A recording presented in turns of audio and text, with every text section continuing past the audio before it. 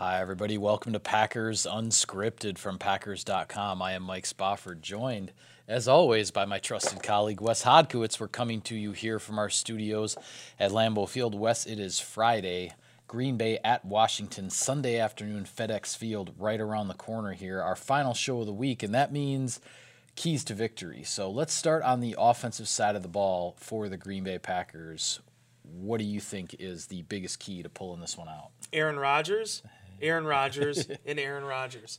Mike McCarthy said on Friday morning the expectation is they're going to go basically the same exact regimen that he was on last week, where he didn't practice Thursday, but it looks like at least the goal is for him to practice on Saturday in the hopes of him playing on Sunday. And it's really interesting. I think that the aspect of this matchup that hasn't really been talked a lot about yet, at least in the mainstream, is that, okay, if you take away the injury, no injury, you just don't focus on that.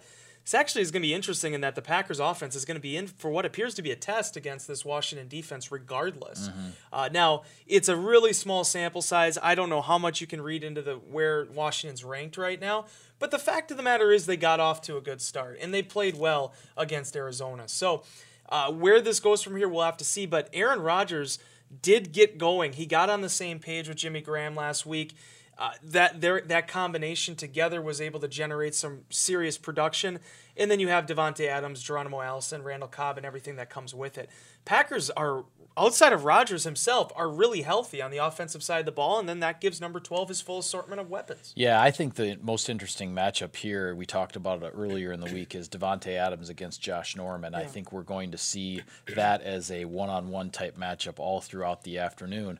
Now, Adams can certainly win his share in that matchup, but I don't think this is the same type of secondary as the Minnesota Vikings have. And I think, the matchups here for Jimmy Graham, for Geronimo Allison, potentially Randall Cobb, I think these are some favorable matchups here for the Packers. Now, DJ Swearinger, the safety for Washington, had 2 interceptions of Andrew Luck. He's a guy who's he's going to be sniffing out the football. There's no question about that. And Rodgers, I think, will definitely be paying attention to where Swearinger is out there. But I like the Packers matchups here as far as the perimeter weapons against Washington's secondary. And the fact that the Packers offensive line has had a pretty good test the first 2 weeks in terms of the pass rush and the defensive fronts they've had to face in their own division against the Bears and the Vikings.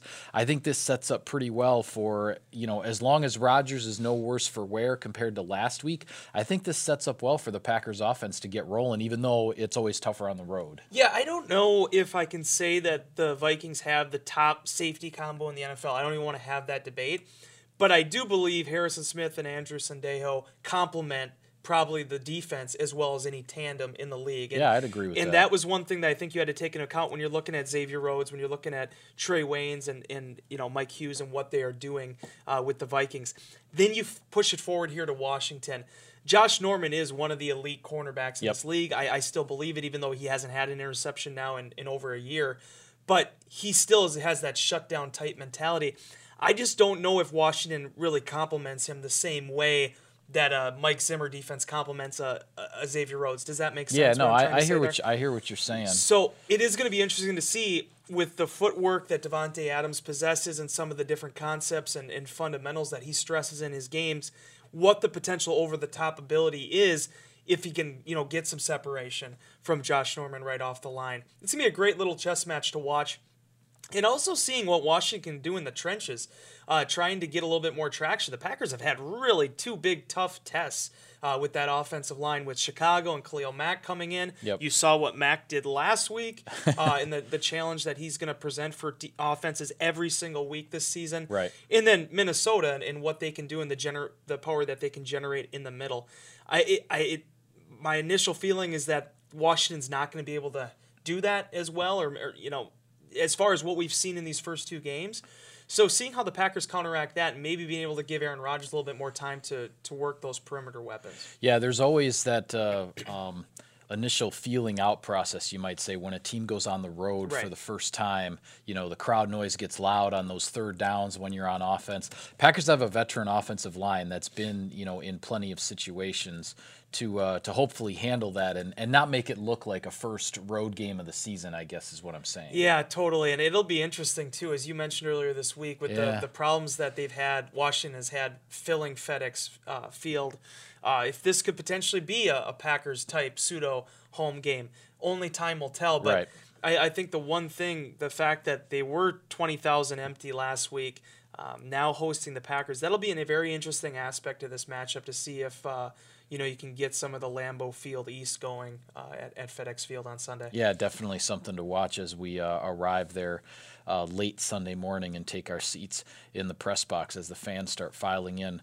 Switching to the defensive side of the ball as far as keys to victory here, Wes, I mentioned it in our final thoughts video, and I know 2 games, not the greatest sample size to go off of so far in terms of just where this Packers defense is, but it seems that when this defense has limited the explosive plays, they've been pretty darn good, and they've held they've held the Bears and the Vikings to field goals. It seems the big chunk plays are the ones that end up leading to the touchdowns, and I really think you throw out all the roughing the passer controversy and everything else aside, if this Packers defense can prevent the big gash type plays from happening, I like their chances in this game. I do too. And Washington, they're kind of in an interesting spot right now. They signed Adrian Peterson late, obviously after the injury. I believe that was Geis that ended up going down right at the beginning of camp. Right. Their rookie running back. Yeah, the LSU running back, right? Yeah. And now they signed Michael Floyd, and as I messed up on yesterday's show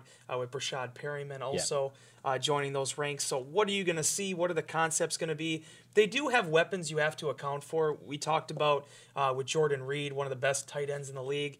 Jamison Crowder had a really good season 2 years ago, but hasn't really been that same type of player, and the jury's still out on Josh Doxson. The biggest question I have here, and I talked about this in that same Final Thoughts video, Mike, Packers, I don't know if you remember that 3 years ago, I believe was also week 3 against Kansas City, or maybe week 2. They got out of the gate on Alex Smith. 7 sacks in that game. It ended up being closer in the box score than you would have thought due to some, plays that they made late, but they really dominated and controlled the tempo of that game. Yeah. They did it in the trenches.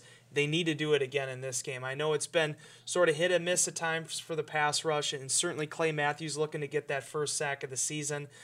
This is going to be a really good opportunity, in my opinion, for them to really set the tone, because even though they have one of the top left tackles in the game, Washington does, they've had success in the past against that front. Yeah, and I know a lot of attention this week has been on how the Packers are going to match up with Chris Thompson, the running back, who he's sort of the complement to Adrian Peterson as far as rushing the ball, but he's Washington's leading receiver right now, 19 catches for 155 yards through the first 2 games. But that being said, I've said all week, I think the toughest matchup here is Jordan Reed, that tight end. And I say that in part because of Alex Smith's history. When he was in San Francisco, he had Vernon Davis. When he was in Kansas City, he had Travis Kelce. He had big-time playmakers at tight end who were not just security blankets, but guys who could gash a defense. And I think he wants Jordan Reed to be that same guy in Washington. That, I think, is a tough matchup for the Packers. I'm not sure, do you play that with a safety, with a linebacker? Do you bracket it? I don't know. That's for Mike Pettin to figure out. And I'm not saying that the Packers necessarily are going to pick one strategy and stick with it. This is one of those guys where you mix up the coverages a little bit. Don't let the quarterback know exactly what you're doing on that primary target every single snap. So I think that's a big matchup in this game. And if the Packers can keep Jordan Reed contained under control a little bit, I like the defense's chances of keeping this game under control. Yeah, when they saw him in that game in 2016, 5 catches for 79 yards for him, the biggest thing in that game was actually just the Pierre Garçon touchdown that really kind of burned them. Yeah, he's a guy that they're going to have to make a decision on. And it's also going to be dependent on how the Packers want to handle these packages. I mean, you got... It looks like, by all accounts, Kevin King's not going to play in this game. So does that mean that Jair Alexander's seeing him? Could Josh Jackson be seeing him? Josh Jones is coming back. You have, Jermaine Whitehead. There are a lot of ways for the Packers to defend him. And based on what Pettin has done so far with his scheme, you really don't know what they're going to be throwing at Washington in this matchup. I really don't know if we're going to see another DB heavy scheme. Are we going to see a lot of those concepts used? Do you pack it in again and maybe go with more of a sub-base defense, where you have Muhammad Wilkerson playing that end, and now you have an extra cornerback in there to defend?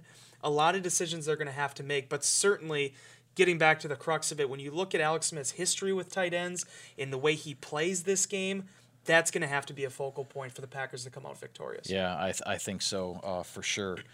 Well, our last show of the week, we also like to take a look around the league at what else is going on in Week 3, and we might as well start with what happened on Thursday night in Cleveland, Wes. Yeah. 635 days between victories for the Cleveland Browns, but they get off the schneid, so to speak, their first victory since Christmas time of 2016, a comeback victory by their new quarterback, Baker Mayfield, who's thrust into the game when Tyrod Taylor goes out with a concussion. Rallies the Browns from, I believe it was 14-0 in the second quarter at one point there. So hats off to the Browns and John Dorsey, Elliott Wolf, Alonzo Highsmith, all those personnel folks used to be here in Green Bay. Looks like they're turning things around in a tough place. Yeah, and it's funny, too. I tweeted this after the game.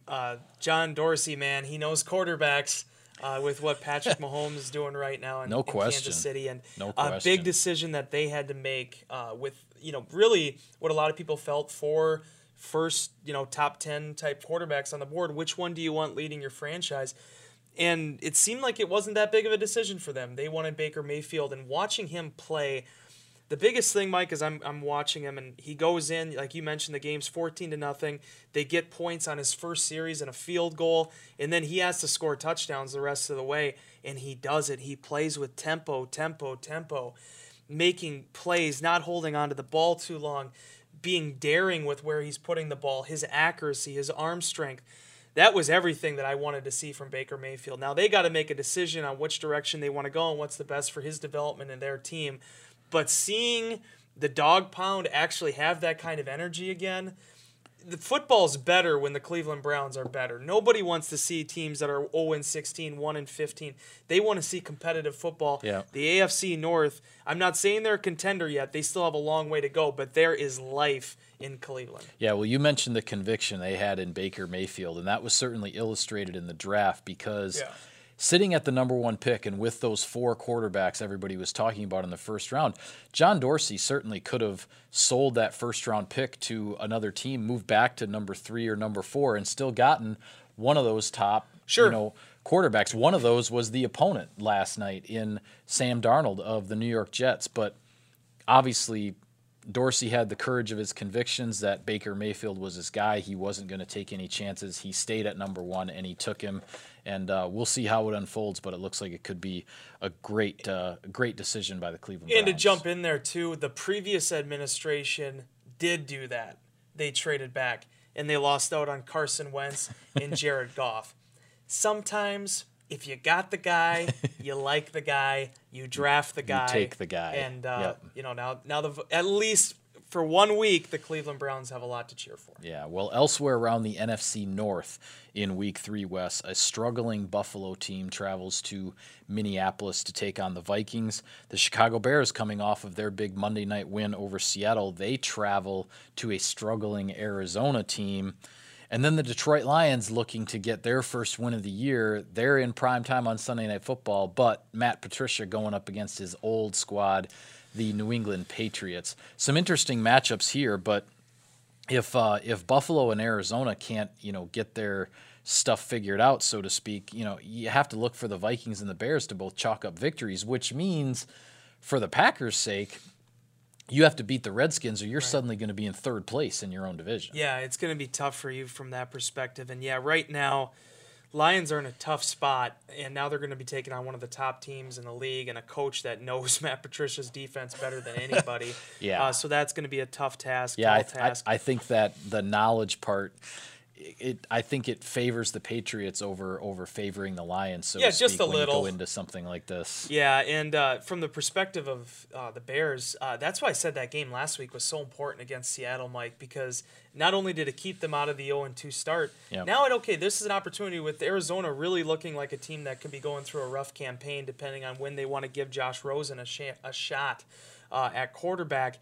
they're there for the taking. So yeah. For Mitchell Trubisky, for that defense, something to go off of and try to build off of. And yeah, the Buffalo Bills, man, they are in a dark place right now. Yeah. And the Minnesota Vikings are going to be coming back, and for whatever you want to make out of that ending against the Packers, offensively they were able to build some momentum, and now they're taking on a Bills team that's pretty downtrodden. Yeah, and amazing how quickly things can turn in this league with the Bills celebrating last December their first playoff appearance in 17 years and how dramatically it happened and everything, and now it looks like they're starting over, trying to find their way again. So a couple other interesting matchups to talk about in the NFC before we go, Wes. One, in the NFC South, New Orleans is at Atlanta. Saints watch.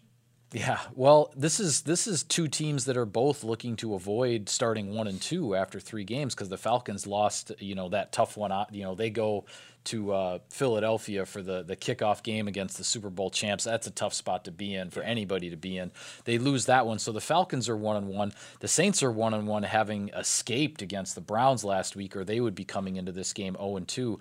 Bottom line is one of these teams, one of these purported contenders in the NFC South is going to be 1-2 after 3 weeks. I made this joke with my dad a couple days ago because a lot of people, they'll put up the schedule of their team every year, like on the refrigerator. We always do it. We got like the magnet schedules to send out to fans. Yeah. I'm envisioning a bunch of really, truly diehard Packer fans having the Packers schedule and having the Saints schedule directly next to it and trying to see what's up there.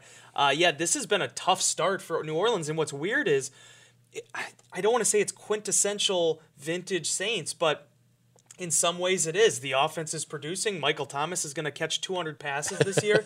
Alvin Kamara looks like he's going to be a real star in this league.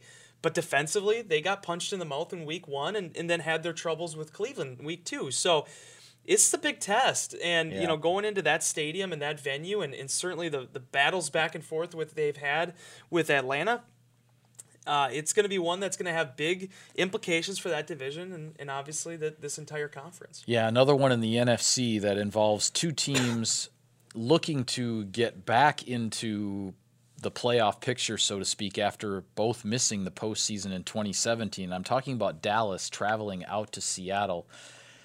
I'll say this, Wes. If Dallas goes out there and wins this game and the Seattle Seahawks start 0-3, it's we're going to be hearing the death knell bells, so to speak, which will be way too early because with 13 games to go, any team can turn it around. But boy, if you're Seattle, you absolutely cannot start 0-3, especially with a home game here against Dallas. No division in professional football in 2018 shows you how things change year to year, week to week. You go back to 4, 5, 6 years ago, Seattle, San Francisco, Arizona was trying to chase them, and the Rams were just the kind of the horse at the end of it, just getting beaten week after week, and then it flips. Yep. And now you have the Rams are coming on. Now the Cardinals are falling. The 49ers fell, and now they're back on the rise. And up until this year, the steady presence has been the Seahawks. Through the highs and lows, they've always sort of been steady. John Snyder kind of built that same sort of Green Bay Packers, Ted Thompson, year after year, give your team a chance to be in the playoffs and win a Super Bowl. This year might challenge that. Yeah. They have a lot of questions in the backfield. The defense isn't what it was. This is a huge game for them. And they got to, if nothing else, they got to show once again that CenturyLink is a place to be feared in the NFL. Yep. And then for the Cowboys' perspective, Dak Prescott, this is his team now. Him and Zeke Elliott, this is their team. It's a new era for the Cowboys. They stumbled last year. Can they pick themselves back up in 2018? Yeah, and with regards to the Seahawks, this is their 3rd straight game opening the season. They haven't played any of those division opponents yet like you're talking about. So now that can be a good thing or a bad thing, but I think if they start 0-3 and then they're still looking at having to play the 49ers twice and the Rams twice, boy, that could really put the Pete Carroll and company in a tough spot. Yeah, and I don't want to make it out like San Francisco is the team to beat in the NFL, but they just seem to me right now, the way that they're built, they can beat anybody on any given week, and they potentially could lose to anybody. They're just in that kind of stratosphere right now. So there aren't many gimmies out there on a schedule. This is where the Seattle Seahawks need to make some hay. Yeah, absolutely. With that, we're going to call it a wrap on this edition of Packers Unscripted. Be sure to follow all of our coverage of the team and of Sunday afternoon's game at FedEx Field on Packers.com. On Twitter, you can follow him at Wes Hod. I'm at Mike Spofford at Packers for the team account. Thanks for tuning in, everybody. See you next time.